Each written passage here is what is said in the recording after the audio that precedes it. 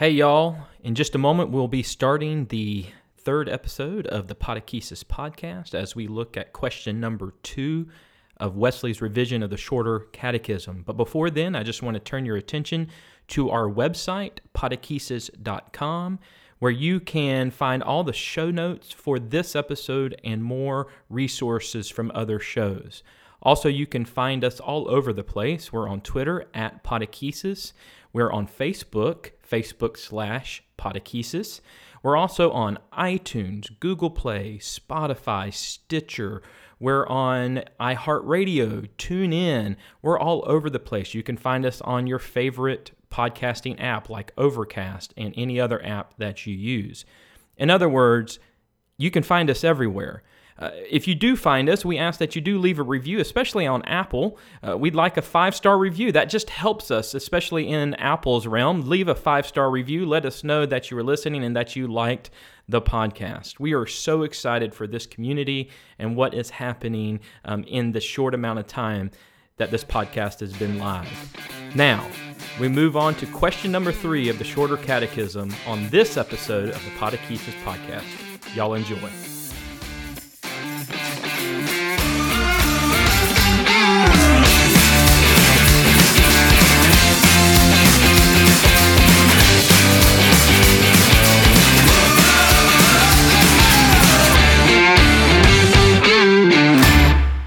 Hello, Podacumens. Hope you're doing well. Welcome to the Podakesis podcast. I'm Brett Maddox, and I'm joined by my friends and yours, Alan Kaysen and Jim Mara. Alan, Jim, how are y'all doing? Doing Fantastic. Great. How are you, Brett?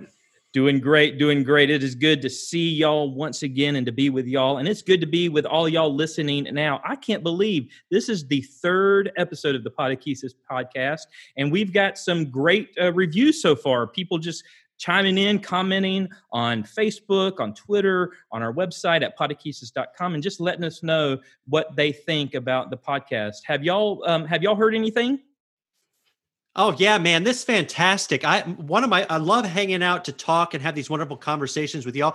But the conversations that are happening in the Podakesis community, I mean, they get me jazzed through the week. So thank everybody for listening. I love my friend Allison said that she took a walk with us. Yes, able to just listen, and that was just so wonderful to hear that we were able to engage in conversation and enrich her spiritual life.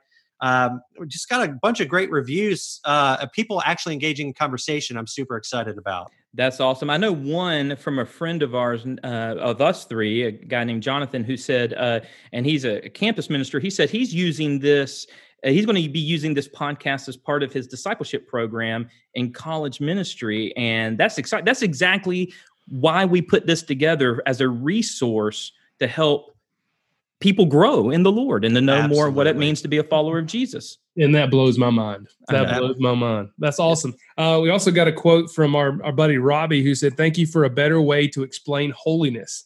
We are set apart from the world, not meaning physically distant, but we're different because we have a different purpose." That's great. Hey, did you guys know that we even said that?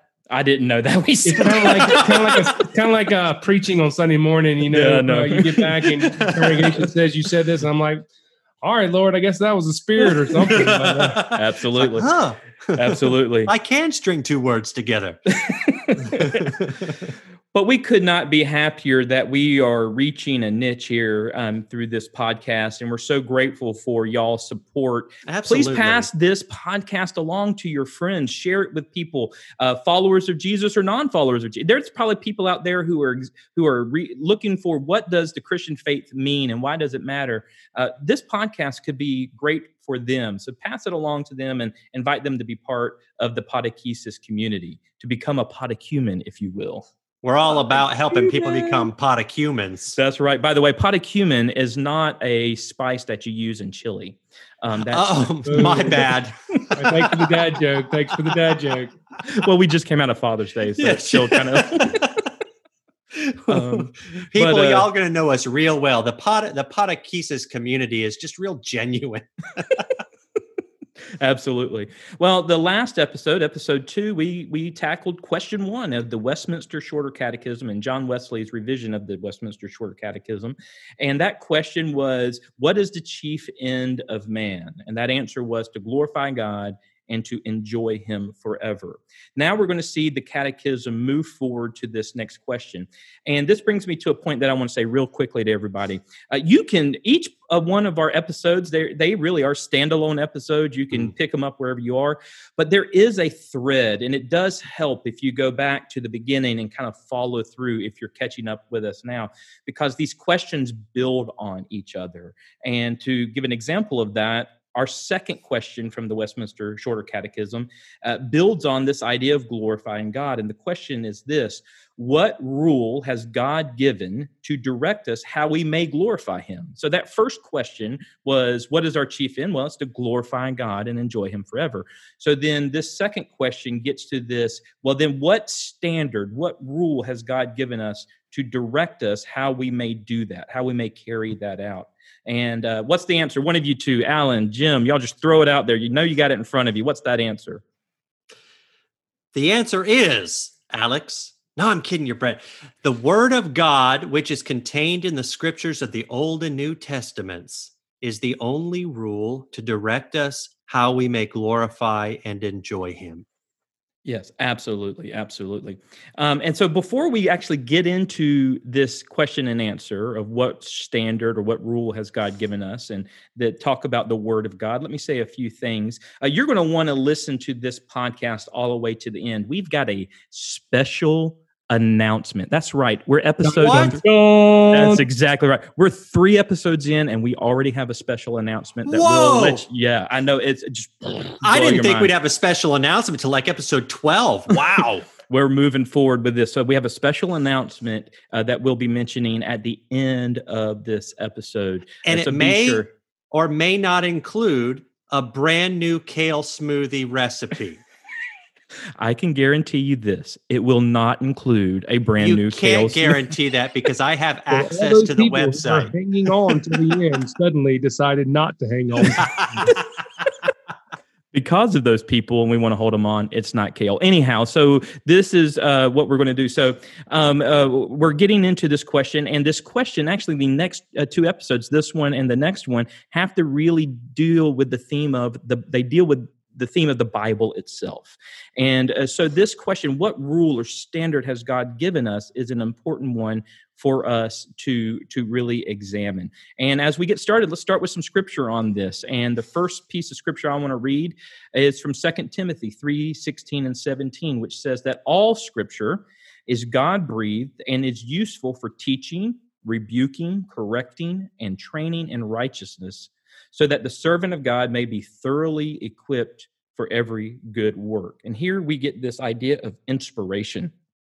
God breathed, this idea of God breathing life into these words, and that there's a use for these words. Alan, go ahead, Jim. Go ahead. Think about that real quick. Just remember, when we talk about inspired things, it's literally inspire and they have to do with breathing, of taking in. So when we read in this translation of 2 Timothy, God breathed inspired. So it all goes hand in hand. That's my little word nerd coming out, but maybe it'll connect a dot for somebody. Yeah, very much so. Alan, you've got that Ephesians. Do you have that Ephesians passage? Okay. Ephesians 2, verses 19 through 22.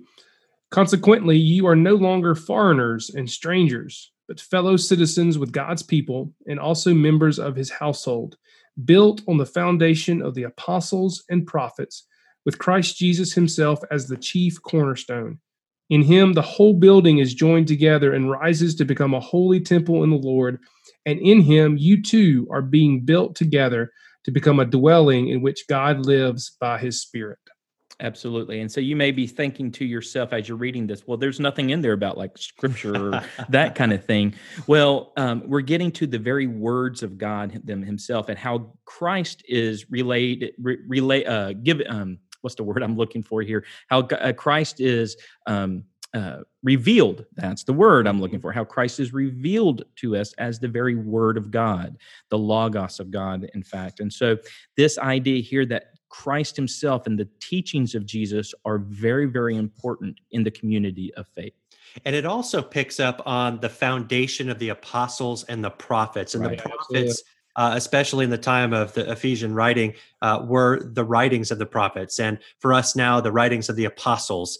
And so we're built on those foundations. That's right. And our answer talks about the Word of God, which is contained in the scriptures of the Old and New Testament.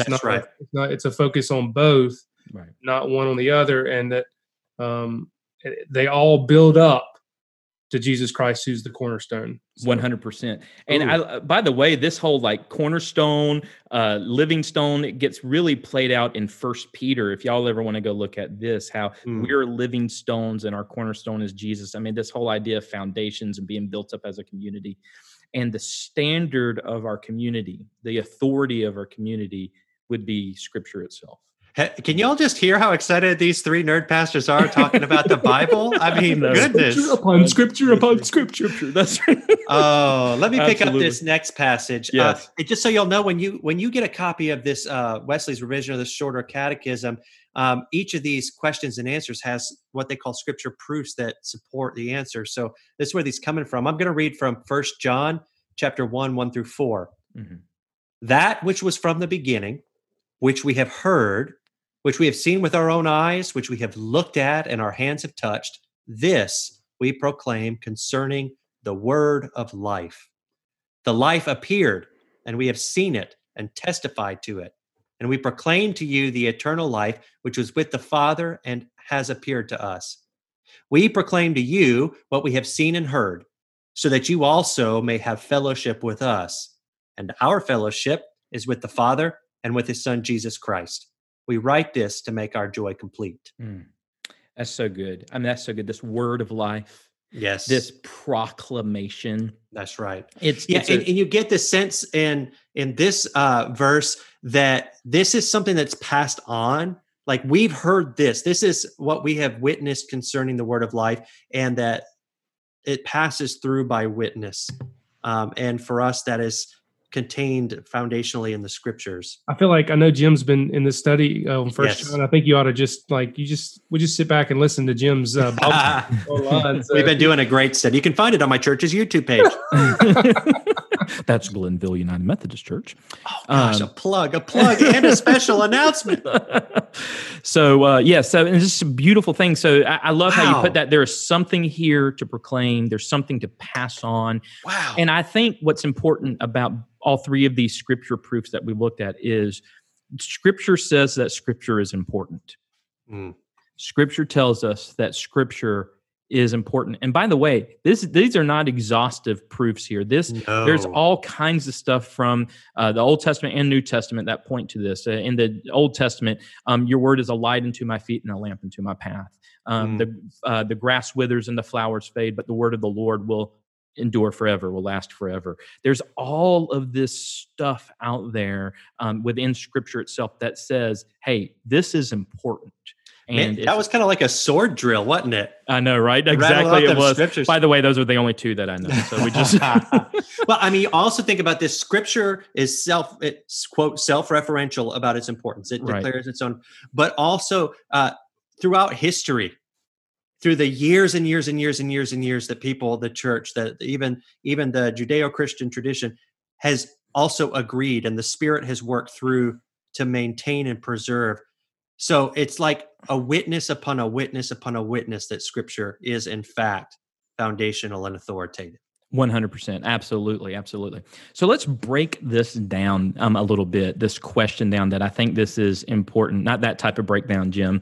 I was dancing. We're not dancing on the ceiling, Lionel Richie style here. So that might be an old reference. That might be a little bit of an old So reference. For all of you at our wonderful local Wesley Foundation who just heard that, you can Google that and then ask your campus pastor why he's making you listen to all these old people. Hey, real quick about this question. Don't you think it's interesting? So what do? We glorify God and enjoy him forever, but it's not willy-nilly free for all. Right. Absolutely. Like there's actually a way in which it's designed to do that. And I like the fact that the question even exists. Right. To say, hey, look, enjoyment means something specific. Right. Glorifying God means something specific. Right. Because we're not going to get there on our own device. So I think that's neat. Carry on. Well, let me piggyback on that, and this idea of a standard. And Alan, you may have hit on this in our background episode, the Avengers Assemble episode, about there's truth. and there's absolute truth. And I know that in our kind of culture we live in today, this postmodern or postmodern or whatever it is type of culture we live in today, we question all these truths, these foundations, these institutions, these things that have been pillars, and we chip away at them until those pillars crumble and we're just left in ruins. At least that's my analysis of everything. But the truth of the matter is that there is truth, and if there is truth, there has to be a standard to it. There has to be a set truth. And Alan, I was appreciative of you bringing that up in that first episode. Well, you're very welcome, because I can't remember anything I said in that first episode. No problem. But the pointing out here to the scripture itself is that what we see here in this question is that it is the only rule. And it says that the only rule to direct us, the only standard to direct us. In fact, James MacDonald, who writes the commentary of Wesley's revision of the Shorter Catechism, writes this in his commentary on this question. He says, quote, "The Word of God as the infallible rule and directory is able to make us wise unto a perfect salvation and sanctification of the Spirit and belief of truth." And the idea here is that the Word of God, it's perfect. It's the perfect standard to guide us, to get us to that place of salvation and of sanctification. It's the perfect standard. It's the perfect rule to get us there for that. And I think this is something that the church, in our denomination, but also just kind of in the West, in the United States, needs to take seriously here. There's another quote in the back where he's talking about that it seems like he was writing, you have to correct me, but this was a while back. 1906, I think it was. About kind of What'd you say, Alan? A little bit of time ago. That's just exactly right. Last century, 2 centuries. Anyway, about a decay of understanding of the scriptures. And he says this, he says, "To return to God's standard of faith and practice is to struggle against the whole world, the religious world not accepted." Right, exactly. So the idea that we really have to work hard, and maybe that's not the best choice of words, but even in the church, to recognize that we also have the bent to dismiss or minimize or add to this rule. I think that's a good corrective. And it might be that I'm hearing that as a pastor, but I think that other people would recognize that too, is that to keep that pure in our life of fellowship and faith with God and with one another is vital. Yeah, I agree. In fact, let me speak to this. Wesley is coming from he is a man who wants to restore primitive Christianity. This is the ancient Christian church, the ancient Christian way of being. But he's also one who is he's a Protestant man. And what that means is that he holds firm to some key Protestant pillars, some key Protestant understandings of the Christian faith. The Protestant Reformation started in 1517 in Wittenberg, Germany, from Martin Luther. And one of the tenets or the pillars of the Protestant Reformation was this idea called sola scriptura, or by Scripture alone. And sometimes in the church, what we tend to do, and even outside the church, is we'll use, instead of sola scriptura as the Latin phrase, we would use prima scriptura, which means scripture above other sources, or scripture above other authorities. And that might sound like, yeah, I could get behind that. Scripture's the number one authority here, but what that gets to is that there are these other divine authorities too that come to us. And that's not where Wesley was. Wesley was a man that believed and taught sola scriptura, this idea that Scripture alone was the divine authoritative standard, and the rest, tradition, experience, reason, whatever else, were interpretive lenses in which we looked at Scripture. But they did not. It's not that they even held the same weight; they were in another category altogether. That's a super strong point, because as we were thinking about this episode, so we are United Methodists. I know not all of our listeners are, but we talk about using what the Wesleyan quadrilateral, which is kind of a construct of. Right. It's not really from Wesley, but it says scripture, tradition, reason, and experience. And what I was just reading back over this, and I'm glad you mentioned that, Brett, because even our book of discipline, which tells us about the quadrilateral, doesn't say that these are all sources of divine revelation. Right. It is simply, it's talking about how do we understand our doctrine in our day that we live. Scripture is divine revelation, and the others are lenses with which to interpret. But if we lose all of the context, and I'll make no commentary on that here for this place, but we can mistake that divine revelation comes from all of these other areas. Now, do we experience God? Does that help inform how we understand Scripture? Is there tradition behind us and around us that helps us? Yes. Right. But that doesn't mean that we as United Methodists don't even proclaim that as divine revelation. Right. In fact, I mean, it would be wrong to do so. It would put yourself, because experience and reason is us. Mm-hmm. It's us, and that and we change, and we do. And think about this: we change and evolve, and we have different experiences and stuff. But the Word of God stays the same. That's right. And so, if we start putting experience for just use that, mm-hmm. Then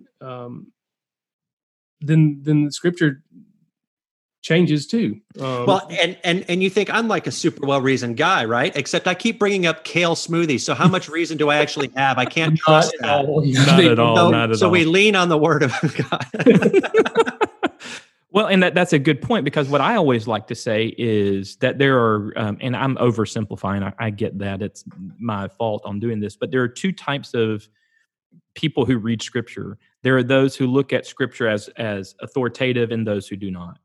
And those who look at it as authoritative, they have these important experiences. They have these important reasonings. They even look to these important moments within church history and tradition.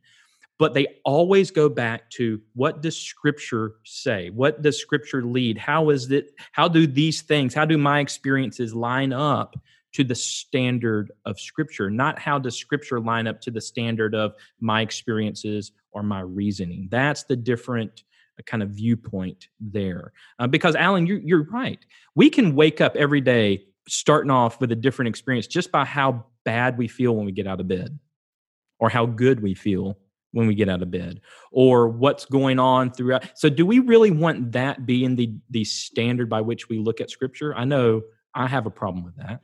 You know, Charles Dickens in A Christmas Carol, do you remember Scrooge?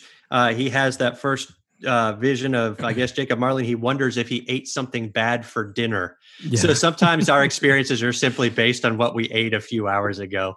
That's right. But, you know, I do want to clarify here. I do want to clarify here that we're advocating for a really, really well thought through interpretation and understanding of Scripture. Right. Absolutely. That we do think that there are so many things that assist us in a full, complete, and wise reading of Scripture. 100%. Yes. So just not to mistake those other things for revelation of God, but that God gives us those things to help us understand and appropriate into our lives the revelation of Scripture. 100%. Wesley said that he was a man of one book. That didn't mean he just read one book. Oh, no. He was a voracious reader. I think I read somewhere that he had written or edited some 400 books. I mean, something crazy like that. But the real question is did he put out 3 episodes of a podcast? Not yet. He didn't. No, Okay. But I might get in trouble for that one. But the one standard that he always went back to was Scripture itself. Right. I think it's interesting if you look at Wesley's kind of life and his conversion experience. It was a reading of passage. In fact, it really wasn't even a reading of Scripture itself. It was a preface to a commentary on Scripture that really kind of drove home what God was doing in his life. He has this powerful experience, this heartwarming experience. But what does he do? He goes back to Scripture to read, to interpret that experience. Mm-hmm. And I think that's what makes it solidified his ministry and his way of doing what he did after 1738 and beyond. Absolutely. So one of the things too that this question brings up is the Old and New Testament. So we as Christians, we don't just start at Matthew. In fact, what we do is we start in Genesis. Actually, what we do is we start with Jesus. Jesus becomes the lens in which we read the Old Testament, and they're all the New Testament. The death, resurrection, and ascension of Jesus becomes that lens in which we do all that. So we have the Old Testament, we have the New Testament, and I don't know if it's wrong for me to say this, but we can't unhinge ourselves from the Old Testament. We can't unhitch ourselves from or the Old Testament? Or unhitch ourselves from the Old Testament. Somebody recently told me I should. What'd you say, Alan? I thought we put stuff in buckets. Yeah, we can't put in buckets. Okay, that's enough. That's enough. So the point being that we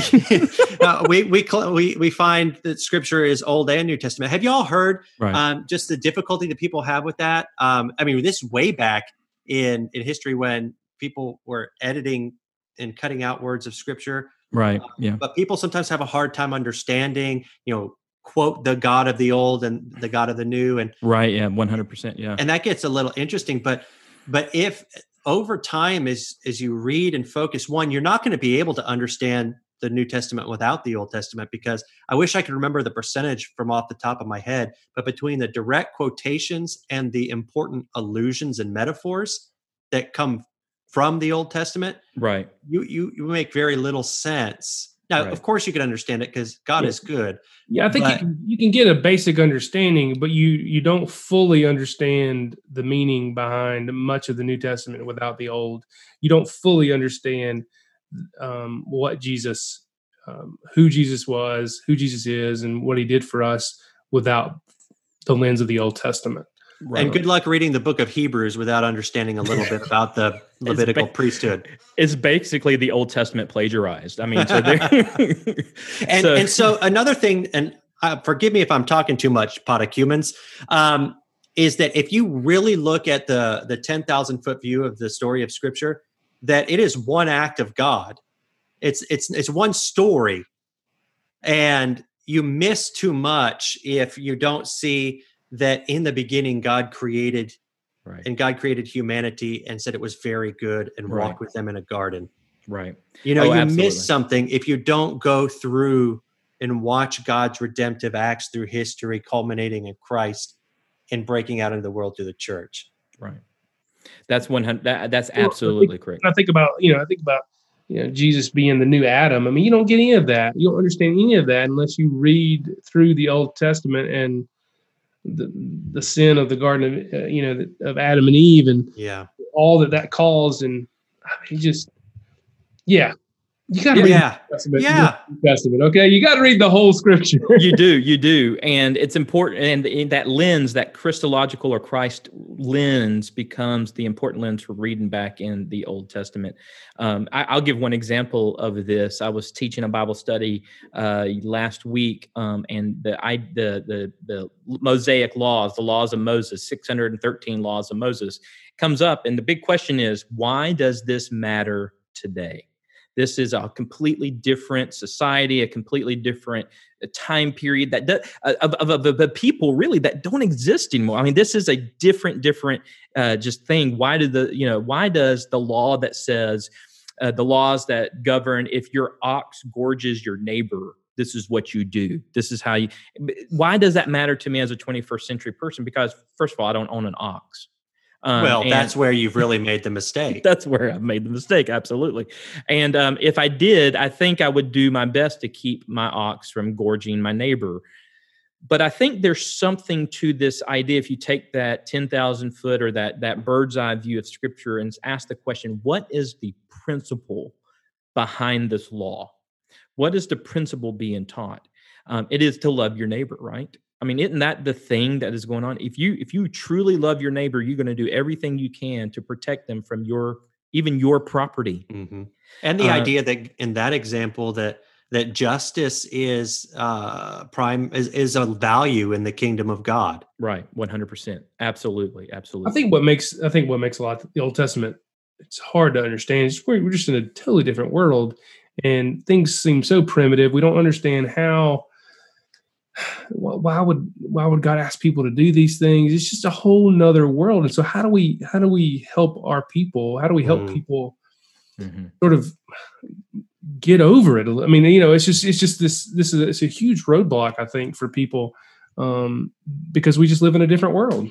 Yeah. And at the same time, and I won't belabor this section of the thing too long, but we live in the same exact world, because I was reading, and I have a annual reading plan. And I've been really enjoying that as I've struggled to get my discipline back. But reading through Judges not too long ago, and recognizing that every few chapters, something great would happen, and then the leader would die, and all of Israel would go into chaos. And I think the quote is, "Do what was right in their own eyes." Right. Yes, that's right. And it's like, wow, when nobody's looking, don't we all do that same thing still today? 100%. And how does God work in that? Yeah, absolutely. So this idea of right and wrong, this idea of being a standard, Wesley said of Scripture, he said that the Christian rule of right and wrong is the Word of God, the writings of the Old and New Testament. Wesley saw it as a standard for morality, for our ethics, for how we live. In other words, Scripture is important. And it's not only important, it's authoritative.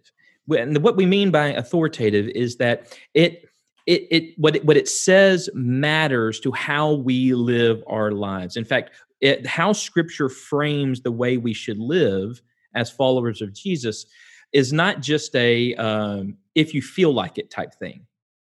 It's bigger than that. It's prescriptive. It is, you should live this way. This is why some of these things are called commandments. This is how you are to be different. This is how you are to be holy. And here is the standard. And so reading Scripture well, knowing Scripture is so very important. And I'm going to make a statement here that I hope doesn't make people mad, but maybe it does. And it's this. I think part of the problems within the church today, and not just the church and not just one single denomination, but I'm talking to the listeners who are listening right now, is that we're not good readers of Scripture. What do I mean by that? That you and me, that we're not good readers of Scripture. If Scripture matters, one of the things we have to do is to become good readers of Scripture. We have to learn what it means to actually read it and to do it, to live it out, to allow it to. I think the Bible says we should do that too, right? Well, that's exactly right. So why does it matter? Why does it matter? And I think we need a revival in the church of good Bible reading. So one of the things I would like for us to take some time to talk about, I mean, if this is the standard to teach us how to glorify God and enjoy Him, if the Bible is the authoritative standard to teach us how we are to carry out our chief end, our purpose as humanity, wouldn't it mean that I need to learn how to read this thing? I need to learn what it means. You don't have to be a Hebrew scholar. You don't have to be a Greek scholar, but you do need to learn how to read it and how to read it well and how to teach it too, especially if you're a parent or you've got people who are under you in some fashion or other, to teach it well through your life and through actual teaching it. How do you read Scripture, and can you read it well? And so what I would like for us to do is I would like for us three to kind of just give some tips on good Bible reading, to talk about how to be good Bible readers and what we do, and how we glean, how we teach Bible reading in our context. Yeah. One of the things that's important too is reading the Bible, of course, is something that I think that a general Christian says, yeah, that's something I should do. And maybe even something I generally want to do, but maybe we don't make the time for it. Maybe we've had experiences with it where it's supposed to be, quote, the rule book for life, and you look through it and you don't find as many instructions for how to, live in this circumstance as you want. And so maybe it feels out of touch. But there's powerful beauty in reading the Scriptures. Give me a minute to tell a story, and then I'll give you my tip. Can I do that? Okay. Sure thing. So I've told y'all before in previous episodes that I didn't grow up as a Christian. I came to Christ later in life, and high school, there was a situation. We had done a play. I did theater in high school, and at the end of the play, everybody was so excited. And one of the girls in the cast, she was a few years older than me, and she was a Christian. And I knew that. She gave out cards to everybody. You did such a great job. Thank you for being a part. And at the end of it, she wrote this really weird thing that I had no idea. I had no idea what it was. And it said Philippians 1:3. Right. I had never had experience with the Bible. And so I actually had to look up and ask what that even meant. And then I looked at it in the Bible, and it said, I thank God upon every remembrance of you. And I thought, wait a minute. The Bible can express something that matters to me? That was my first experience with the Bible and my first aha. And then later on, after I was Christian, I was already in adulthood. My church did Disciple One, which is like 34 weeks reading through the whole Bible in a small group. Yeah. Homework every week. Yeah. But what a beautiful experience. Yeah. So I'm going to give a simple word of advice, because I know there are people out there who will say, okay, yes, I'm supposed to read the scriptures. Supposed to. You're going to read the scripture, and some days it's going to really touch your heart. And some days, even a real beautiful passage, you're going to be in a strange frame of mind, and you're going to read it, and your eyes are going to have to go over the lines 10 times before you even soak it in. And then you're just going to move on with your day and wonder, what did that even mean to me today? What I'm going to tell you is keep doing it. All I would ask for anybody to do is, as regularly as possible, put your eyes on the page and your heart on the page. Right. And if not in the moment, then later on, and definitely over time, the story of Scripture and the Holy Spirit of God, which I believe is active when we read Scripture, will shape you, inspire you, and give you what you need for life. Yeah. Eyes on the page, heart on the page. That's my simple word of advice. That's good stuff. That Jim. is really good stuff. That's good stuff. And I think, I think people look at us pastors and we think, oh man, they're reading the scriptures all day long. They get to just, or they get to, and then also that we do. Right. And frankly, we are human beings, and we have struggles. Sometimes we read it and we don't get it, or sometimes we read it and it's boring. Sometimes it doesn't penetrate our hearts, possibly because our hearts weren't open to allow it to be penetrated. Right. So I say that to say we know the struggles. Oftentimes we get caught in just reading the scriptures for a sermon, and we're getting it prepared to speak to everybody else, and we don't allow it to speak to us as individuals. And so we all struggle with that. I think we all go through peaks and valleys with reading the scripture. So that's really good stuff. I just want to give, super, super practical, simple tip for reading the scriptures. It's called the SOAP method. You heard that right. Fresh and clean soap. SOAP. And you can do this in your head, or you can, if you journal or like to journal, you can write this out. It's SOAP. Say you're reading a chapter a day of the Bible, however you're reading the Bible. Say you're reading a passage of scripture, and you try to you read through that scripture. You focus on something, a verse, maybe a couple of verses, typically just a verse that stood out to you for whatever reason. You write that verse down. S, scripture. O, observation.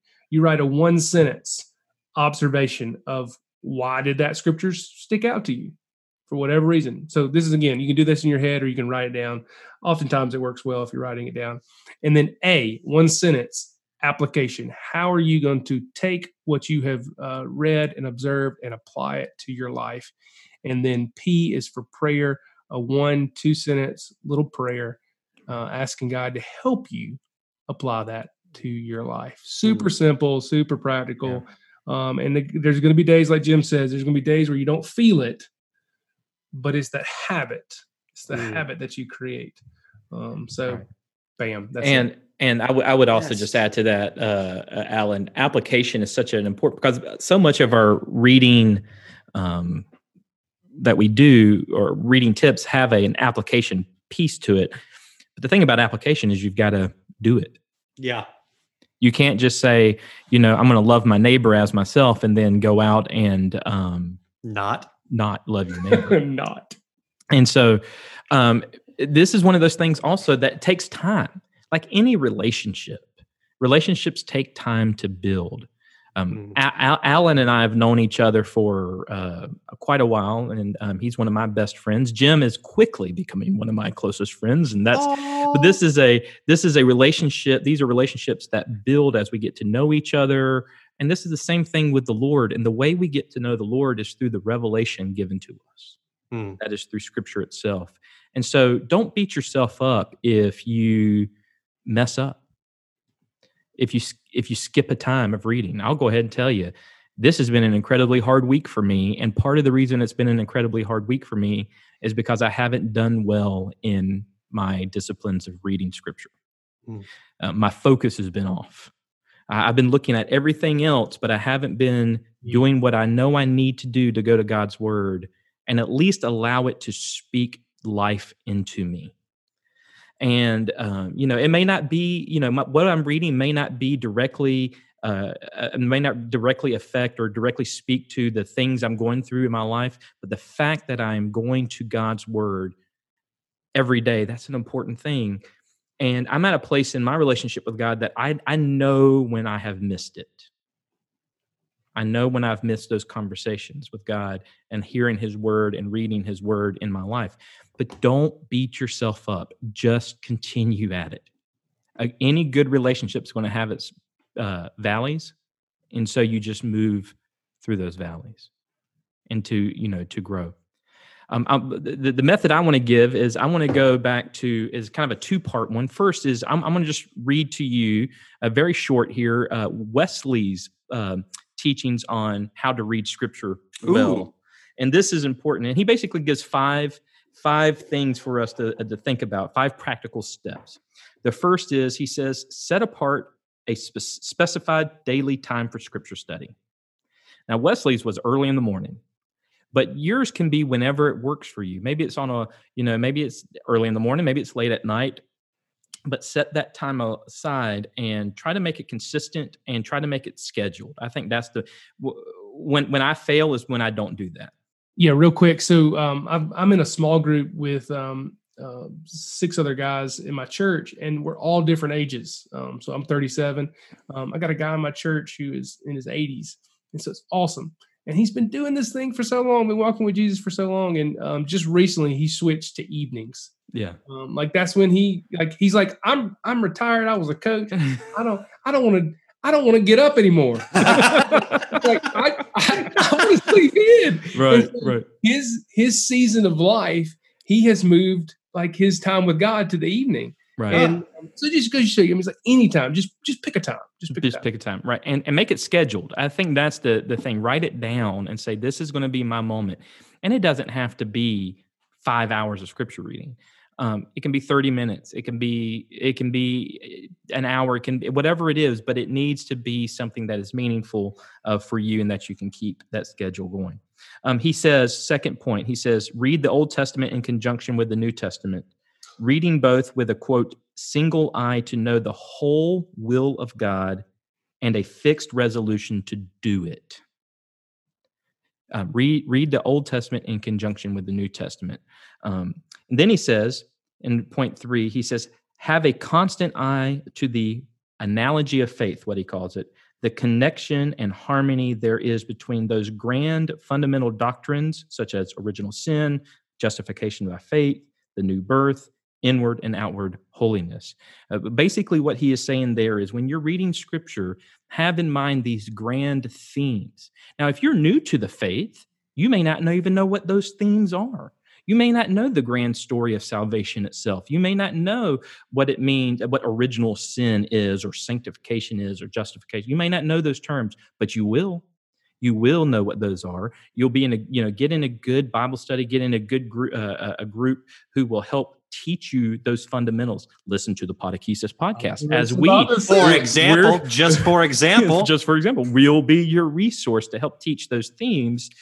But once you do learn those themes, those basics of the Christian faith, you will start seeing those themes pop up throughout Scripture. The fourth point he says is, let your reading be surrounded by earnest prayer. Seeing Scripture can only be understood through the same Spirit whereby it was given. So we read Scripture through prayer, through the power of the Holy Spirit. And lastly, he says, pause frequently for honest self-examination. Pause frequently for honest self-examination. Now, I will add a sixth point to this, and it doesn't flow really well, but just know that is, for me, when I read Scripture, it is important to read the context of Scripture, the historical context, where it is in the Scripture. I'm not real big on taking a verse out of its spot and just saying, okay, here's this piece of Scripture. Now let's see how it applies to my life. I want to see what comes before it, what comes after it, how it fits. Because we're looking at a grand narrative. We're looking at a grand story here. And so it's important to look at the context. My New Testament professor, Ben Witherington from Asbury Seminary, he liked to say that a text without a context is a pretext for whatever we want it to be. I'm going to say that again. A text without a context is a pretext for whatever we want it to be. That means basically we can make Scripture fit whatever we want it to fit. And we've seen this throughout history. In the United States, during slavery days, Scripture was used to justify slavery. It was also used in the abolition of slavery. Mm-hmm. So we have to be very, very careful. And context is key. I'm going to give one example of this. Many of you who are listening, you may have heard, if you've been in the church any amount of time, you may have heard the passage of Scripture that comes out of Matthew that says, where two or more are gathered in my name, I am there with them. And this is a classic verse that talks about the importance of being together. And a comfort for when not a lot of people come to church that day. That's exactly right. Yeah. This is good preacher stuff for us, right? But it's used to talk about the importance of coming together. However, do you know where that passage sits in Matthew? What comes before it and what comes after it? Why don't you tell us, Brett? It's actually in Matthew 18. And in the particular portion of Matthew 18 that talks about what's called I forget the name of it off the top of my head, but it's where whenever there's somebody within the community who is sinning, what you do with that person. And basically it says that when someone is sinning, you bring them before one or two people. And you go to them, and if they go to them first, go to them first. And if they continue in their sin, then you bring them to one or two people. And if they continue in their sin, then you bring them to the whole community, the whole community faith. And if they continue in their sin, then you kick them out of the community. You basically excommunicate them. For where two or more are gathered in my name, I'm there with them. That's the context. That verse changes when you look at it in its context from the way it's normally taught about. And I think that's important when we look at that. We can't just take verses like Philippians 4:13, I can do all things through Christ who strengthens me. That's not telling us that we can just go out and do whatever the heck we want to do. Okay, right. Okay, Tim Tebow. Oh.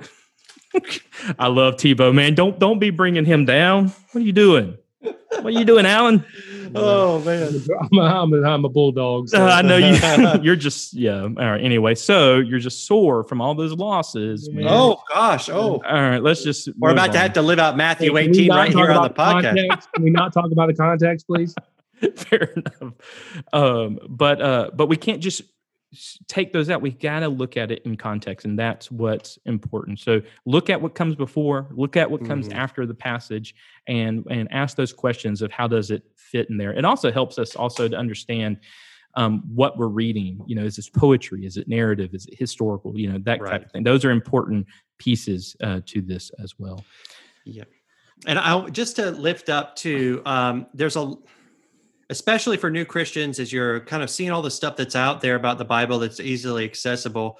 I just want to encourage everybody that if this is what we say it is, then we should treat it preciously, which means give of ourselves to study and understand it and let it speak to us instead of us try to, tell it what it means. So if, for example, something is written in a poetic form, understand that. If take some time there's some great books out that talk about basic understanding of biblical writing to help you understand, just to really take your time and don't be too hasty with it.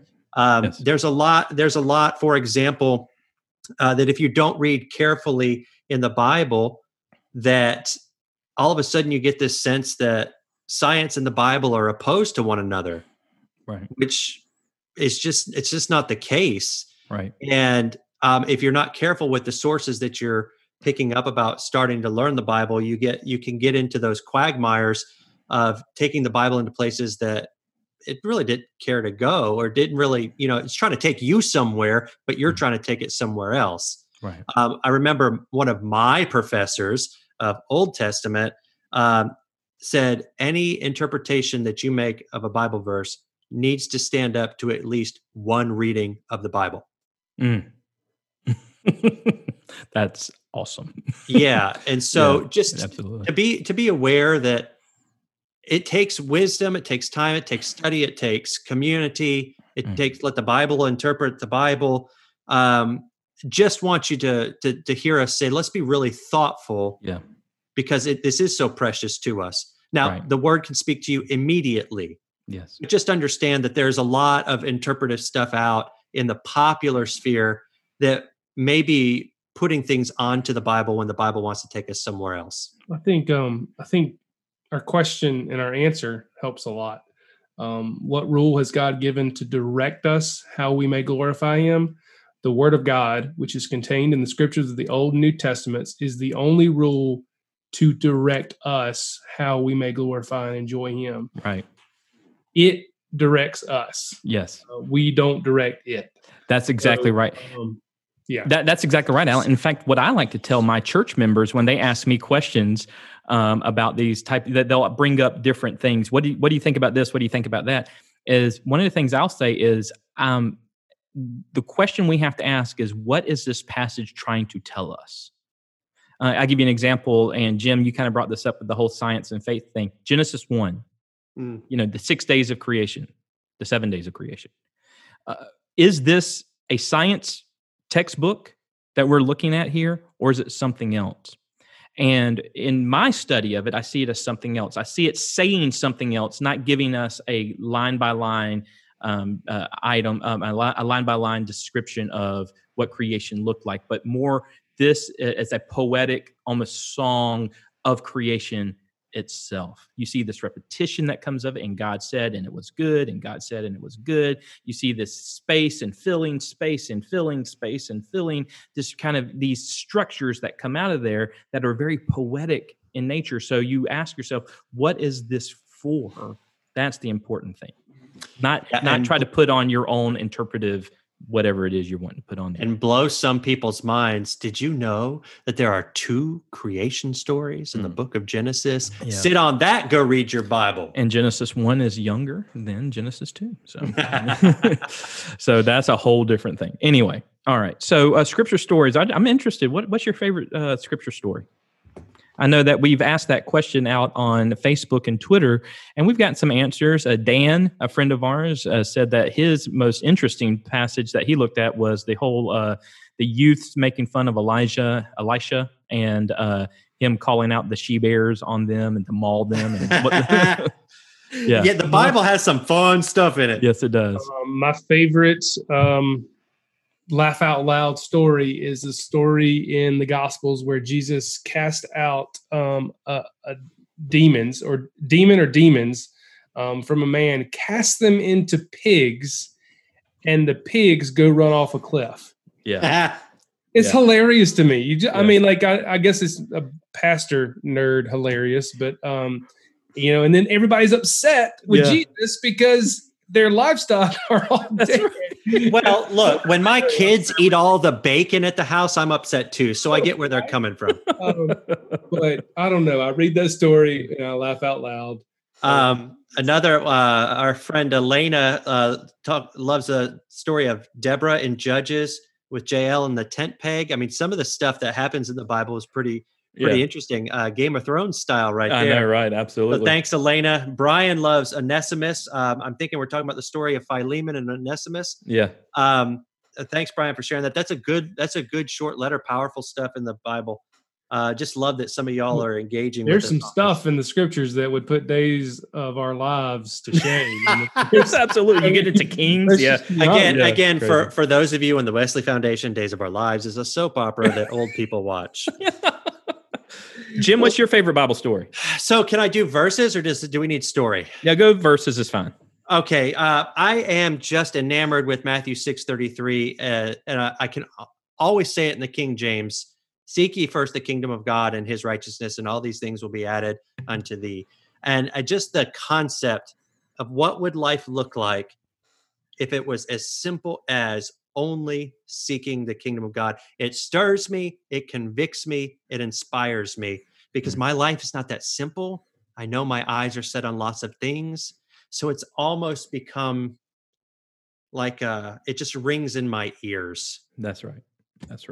That's awesome. Yeah, and that, I mean, right out of the Sermon on the Mount, and just this beautiful teaching of the kingdom of God, this upside down kingdom. I mean, it's kind of is a wild thing. My favorite Bible story is from the New Testament, and it's John 11. It's the story of the raising of Lazarus from the dead. John is my favorite gospel. It's so different from Matthew, Mark, and Luke. There are only 7 miracles that are mentioned in the Gospel of John. They each have a purpose. I call it the superhero gospel because, like, of course you do. I do, because like any good superhero movie, it builds to this climax of a final kind of reveal and battle and whatnot. And what you're seeing is Jesus kind of unfolding from the turning water into wine to walking on water to healing this person and that person. You see this unfolding of who he is in that gospel. And you get to John 11 and you get this beautiful, beautiful picture of Jesus. He's out of town.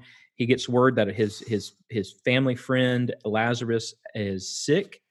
And he's called to come and heal him, and he doesn't go. He says, we're going to wait a couple of days, and then we'll go. And it's so odd. Yeah, and you sit there and go, well, why wouldn't you go to your friend? But then word comes that Lazarus dies. And Jesus says, okay, we're leaving. So they go on to Bethany. They meet Martha. Is it Martha they meet outside? And Martha says, Lord, if you would have been here. And Jesus talks about the resurrection the general resurrection. Martha says, well, I believe in that. I know there's going to be a resurrection in the end. And Jesus says, I am the resurrection and the life. He who believes in me shall never die. It's a beautiful passage. Then he moves on. There's these mourners around. Lazarus has been dead for 4 days. The description that John lays out to let us know that Lazarus is truly dead, the smell, the decay, these kind of hints that there's death is here. Jesus goes to the cave where Lazarus is laying. He asks the stone to move away. And this is the thing that gets me every single time. That passage, Jesus wept. And we talk about that as being the shortest verse in the scriptures. And we kind of laugh about, well, I can memorize scripture. Jesus wept, John 11:35 or whatever it is. There you go, everybody. But here's the thing. If you read the end of the story, Jesus says, Lazarus, come out. Lazarus comes out. He tells the people around, take the grave clothes off of him. They come and they take the grave clothes off of him. It ends with people, with religious leaders walking away, plotting how to kill Jesus because of this. But here's, Jesus wept. Here's what fascinates me about this story. Jesus knows he's about to bring Lazarus out. He knows Lazarus is going to live. He's been foreshadowing this, but the whole resurrection and the life thing. He knows this. And he still weeps. He still weeps. It speaks to his humanity. It speaks to his hurt for our hurt. It speaks to all of that. Even in the face of the resurrection, he weeps. It's a powerful, powerful image. And I don't know how many of y'all have ever read Dostoevsky, Crime and Punishment. It's a classic novel. In this book, the protagonist is a guy who the book starts off, he kills a prostitute. And for the majority of the book, he's on the run. But he's trying to, throughout the book, he's trying to justify what he has done. This has been good for society. I did society a favor. I should be lauded for taking this burden of society off the streets, for doing this. Why is what I've done wrong? So he kills this. She wasn't a prostitute who he kills. It was an old beggar lady who he kills. He meets up with a prostitute, and they're up in her room, and he's going through all this, and you can kind of see this turmoil going on in his life. And she pulls off the bookshelf a Bible and turns it to John 11. And he reads the Lazarus story. And from that moment on, Dostoevsky, it's kind of a climax in that story where you see the protagonist, he begins to change. And ultimately, when he is arrested, he confesses to the crime, and you see kind of a change in his life. And it happens on the twist of the Lazarus story. The Lazarus story for John, for the Gospel of John, is a twist of the story. It says, okay, so now something's about to happen. We've lifted Jesus up. Now you're going to see what that lifting up is actually going to do. And it takes us to the cross and to the resurrection. Preach! I love the Lazarus story. Many times I see myself not as the mourner, not as Mary and Martha. I'm Lazarus, dude. I'm the guy he spoke into the darkness and said, Brett, come out of the grave. And I was given new life. And we all are if we give our lives to Christ. Amen to that. Yeah. So that's my favorite story. All right. Awesome. Well, so the Bible, friends, it's important. It's authoritative. You'll hear terms, by the way, when you talk to people, inerrancy and infallibility. Those are just really, there's a lot loaded into those terms, but they basically mean that the scriptures and the message of the scripture itself is without error and is perfect. That I don't want to get into the whole weeds about textual criticisms and all that kind of stuff. That's a different discussion for a different day. Are there mistakes in the Bible? This kind of thing.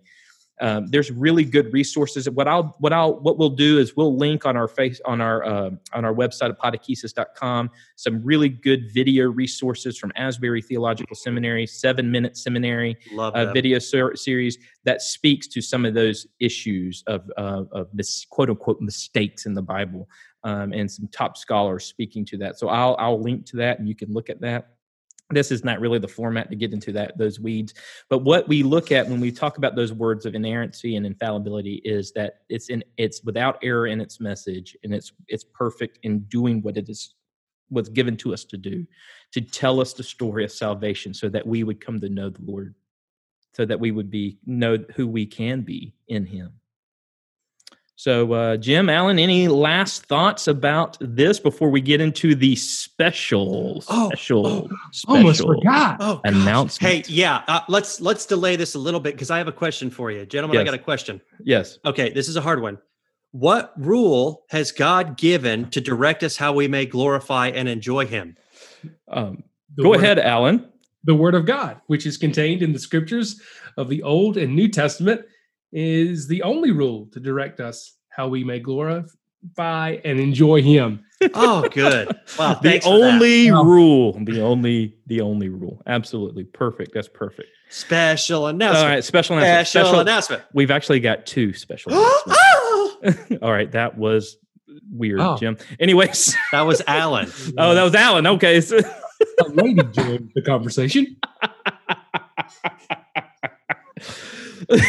Special announcement. Special. All right. So first is we're going to have our first giveaway. We want to give away a copy of Wesley's revision of the Shorter Catechism.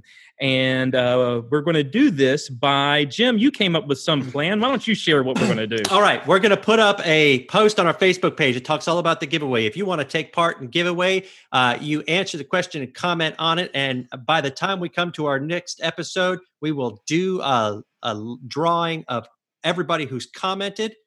And if your name is drawn, we're going to send you a free copy of Wesley's revision of the Shorter Catechism by Seedbed Publishing. That's riveting reading. It's fantastic.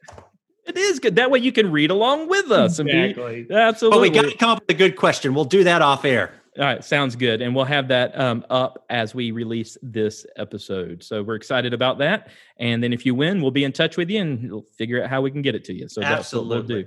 All right. Our second announcement is, because this question is kind of has a two-part piece to it. The next episode, we will also be talking about the Bible. This episode was mainly about how the scriptures are a standard or a rule for us in knowing how to glorify God. The next episode is going to deal with the question of, what do the scriptures principally teach?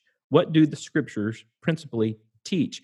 And so we have invited to join our conversation Dr. Brian Russell, professor of Old Testament from Asbury Theological Seminary. He's going to come in and he's going to join the conversation. He is great at this piece right here. This is what his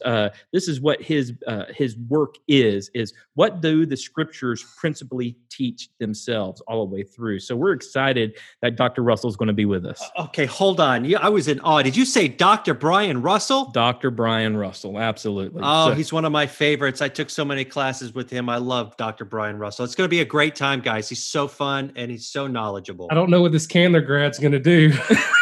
You're going to love him, dude. You're going to love him. Absolutely.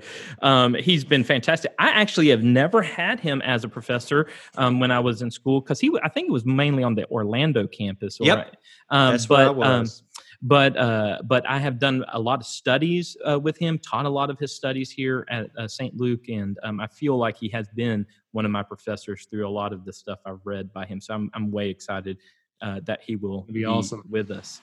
Well, as we bring this to a close, again, the third question is, what do the scriptures principally teach? That's what we'll be taking up in a couple of weeks on the next episode of the Podakesis podcast. You can check us out at podakesis.com, on Twitter at Podakesis, Facebook /Podakesis, and anywhere else. You can find us on Apple, Stitcher, Spotify. You can find us anywhere. If you on Overcast, anywhere. We're also on iHeartRadio. And on TuneIn. So we're excited about that. So find us wherever. If you're not listening to us, it's not because you can't find us. So pass us along out there to your friends and to your family. We're excited that you are with us, and we will be with you once again in a couple of weeks on the Podakesis podcast. Y'all have a great day.